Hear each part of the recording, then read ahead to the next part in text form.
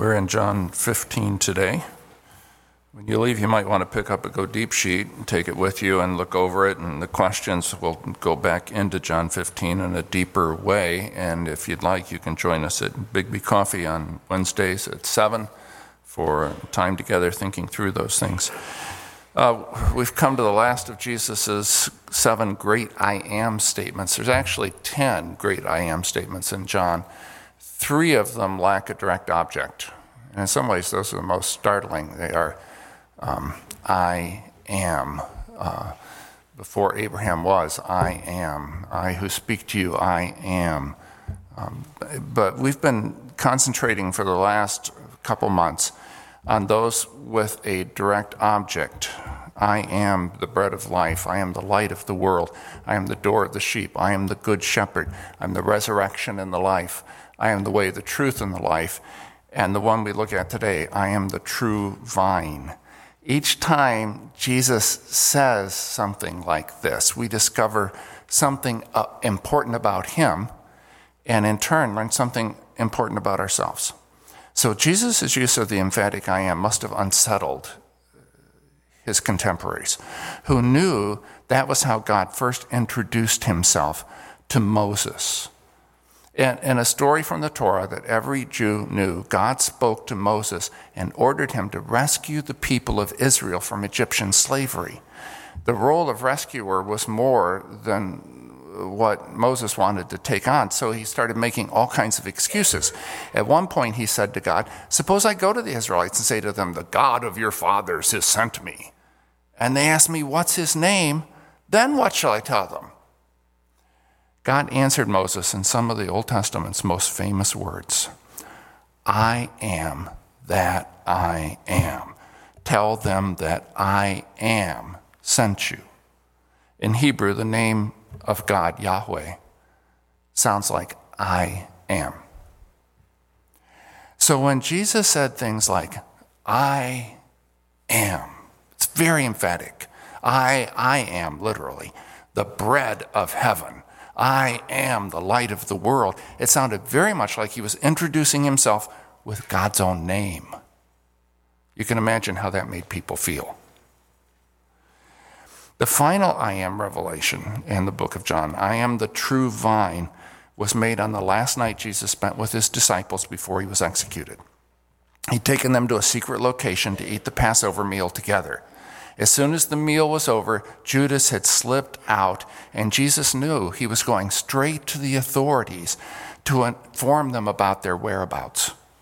Nevertheless, Jesus continued talking with his disciples for some time. This is part of John chapter 3 and chapter 13 and all of chapter 14. But before Judas got back with a squad of police, Jesus calmly gathered his disciples, and they left. That's the end of John chapter 14. Chapter 15 recounts what Jesus said to them as they were making their way out of the city through the gate and up on the Mount of Olives to Gethsemane. At some point in their walk, they had to pass by the temple.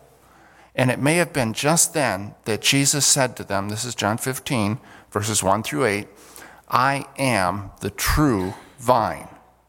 That same emphatic double I am the true vine, and my Father is the gardener, or the grape farmer. He cuts off every branch in me that bears no fruit, while every branch that does bear fruit, he prunes, so that it will bear even more fruit. It'll be even more fruitful. You are already clean because of the word I've spoken to you. Remain in me, and I will remain in you. No branch can bear fruit by itself. It must remain in the vine. Neither can you bear fruit unless you remain in me. I am the vine. You are the branches. If a man remains in me and I in him, he will bear much fruit. Apart from me, you can do nothing. If anyone doesn't remain in me, he's like a branch that's thrown away and withers. Such branches are picked up, thrown into the fire, and burned. If you remain in me and my words remain in you, ask whatever you wish, and it will be given you. This is to my Father's glory, that you bear much fruit, showing yourself to be my disciples. Recently, an exceptionally popular pastor and writer, came out with a book in which he criticized the church's, and I'll quote, incessant habit of reaching back into the old covenant concepts, teachings, sayings, and narratives. And later in the book, he asked readers, would you consider unhitching your teaching of what it means to follow Jesus from all things old covenant? Now, I haven't read that book. I've heard about it, but I haven't read it, so I realized that his words may have been taken out of context. But that said, it seems to me the church has made precisely the opposite mistake.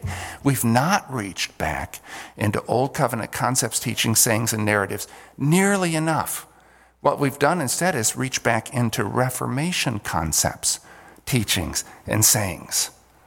And the great leaders of the Reformation were reaching back into the concepts and sayings of the scholastic period before them. But Jesus did reach back into the concepts, teachings, sayings, narratives, images of the Old Testament. So we must do the same.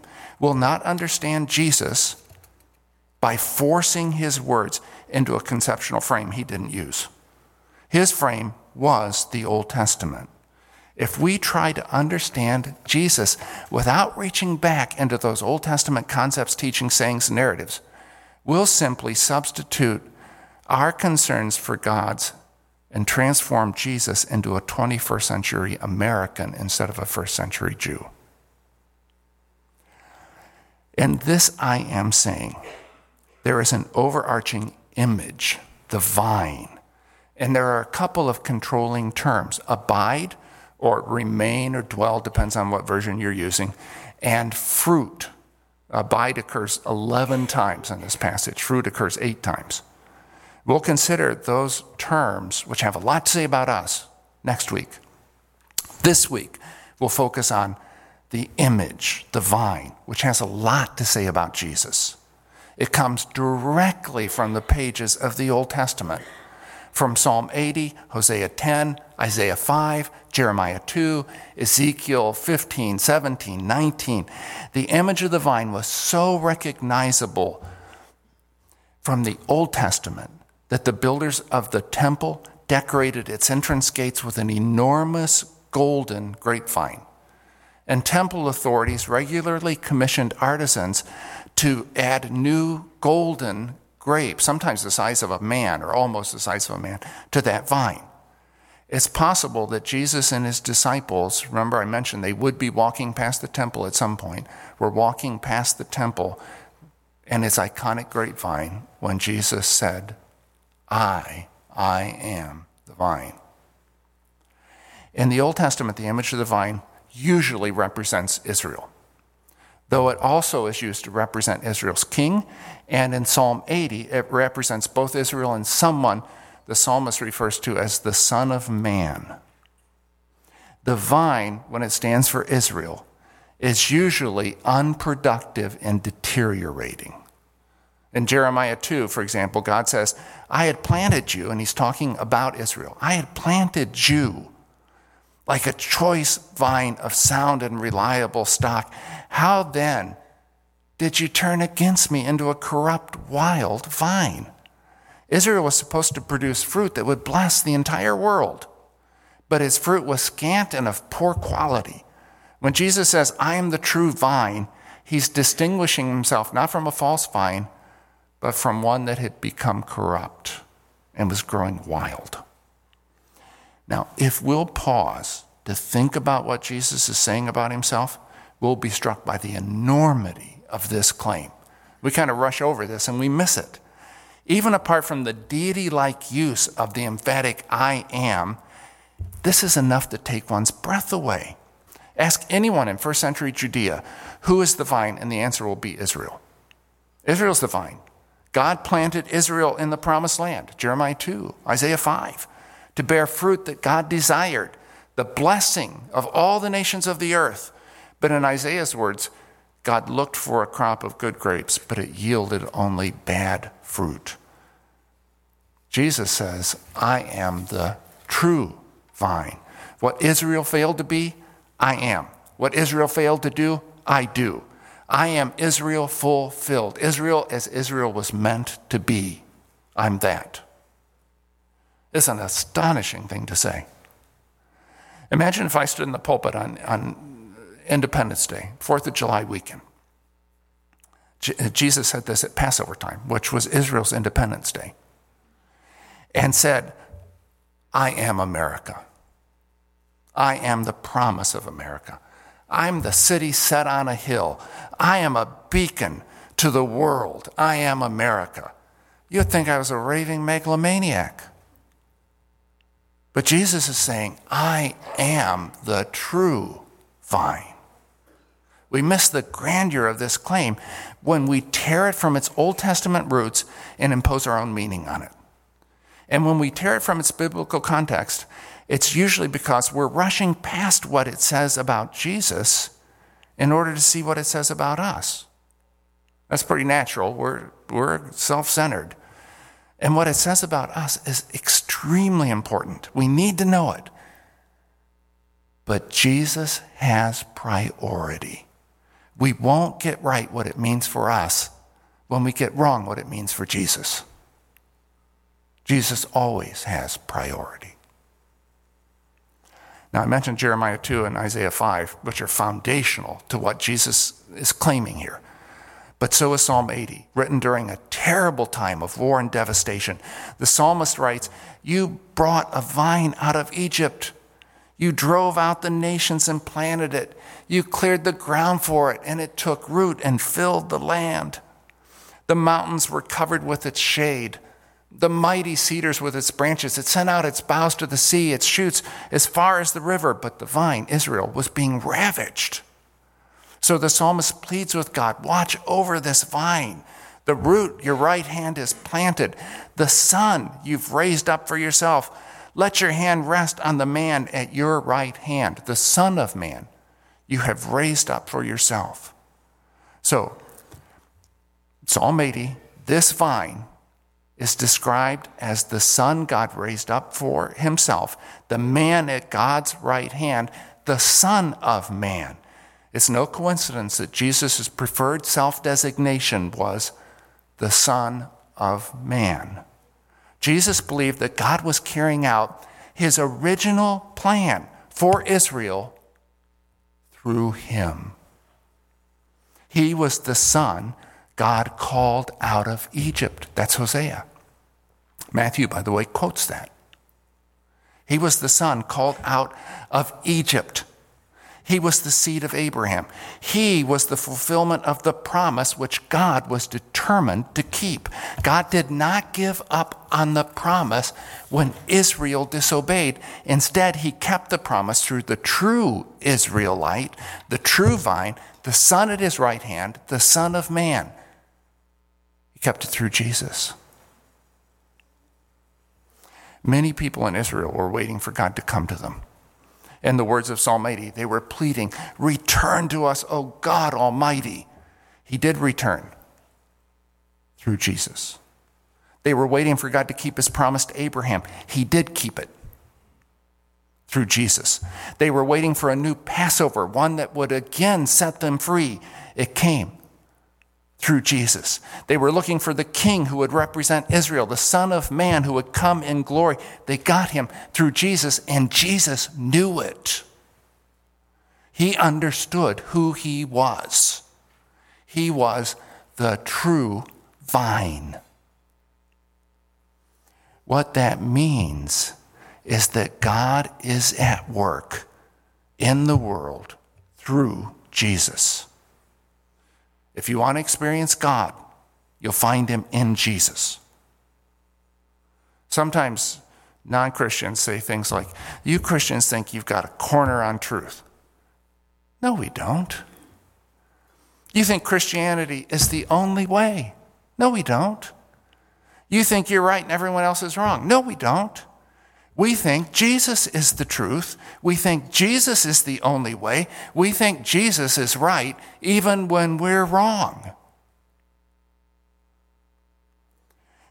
This claim Jesus made has important implications for our understanding of God And what he's done is recorded in the biblical story. Sometimes people present the biblical story as if God started out in one direction, changed his mind, and then went in another direction altogether. Maybe that's what that pastor who wrote that book was thinking. The story goes like this. God planned to set right what had gone wrong in the world through a people he set apart for himself, Israel. He called a man, Abraham, and through him built a nation. He gave that nation special laws and called it to be a light to the rest of the world. But instead of being the world's light, that nation, Israel, got lost in the world's darkness. Instead of bringing healing to the nations as God intended, Israel was infected by the contagion that was killing the nations. The doctor came down with the disease. Israel was supposed to be the rescuer that would set the nations free from the trap of sin. Instead, it fell into the trap. So far, so good. That is the biblical story. But at this point, in some popular versions of the story, God gives up on Israel and goes to plan B. Well, I guess that wasn't such a good idea. What was I thinking? God says, I'll have to come up with an alternative. But if Jesus was right,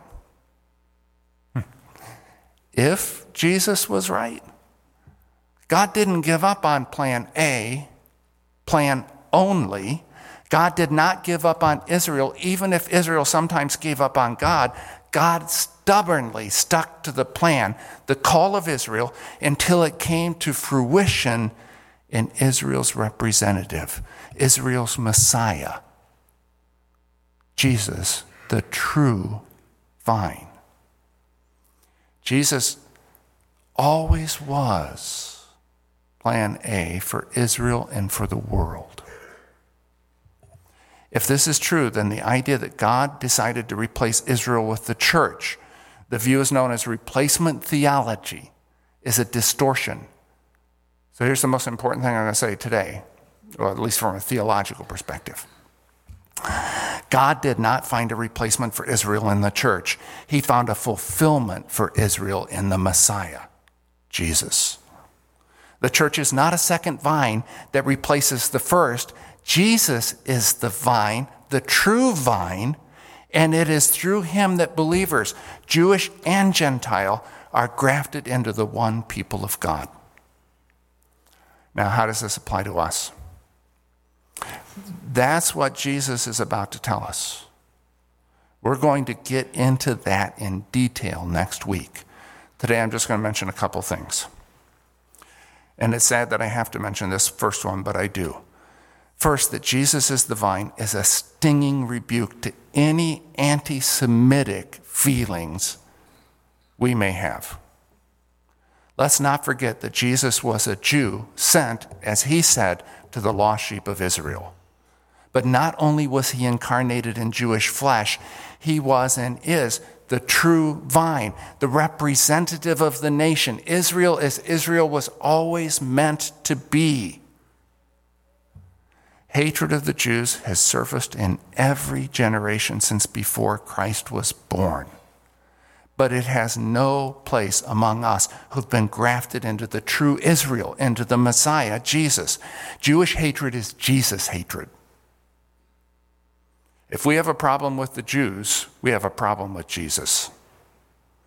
He's not only a Jew, he is the Jew. The true Israel. He is the vine. Second, that Jesus is the vine stresses his absolute priority. Jesus is the vine. We're the branches. Vines grow branches, not the other way around. No branch ever grew a vine. The vine lives without the branch, but the branch will die without the vine. The vine is supreme. When we forget this, as churches are liable to do, the church stops looking like a living thing and starts looking more like a machine. The true church grows from Jesus, not from our plans. On our own, the best we can do is build an organization, add attendees, or increase a budget. But we can't grow the church. Growth requires life, And life comes from the vine, the true vine, from Jesus. All right, let's pray. Lord Jesus, be magnified in our eyes. Our thoughts of you, our words about you, even when they are most glorious, have fallen far short of the truth. In our church and in our eyes, be magnified. Lord, until our hearts, our imaginations, and our dreams are filled with you. Amen. Let's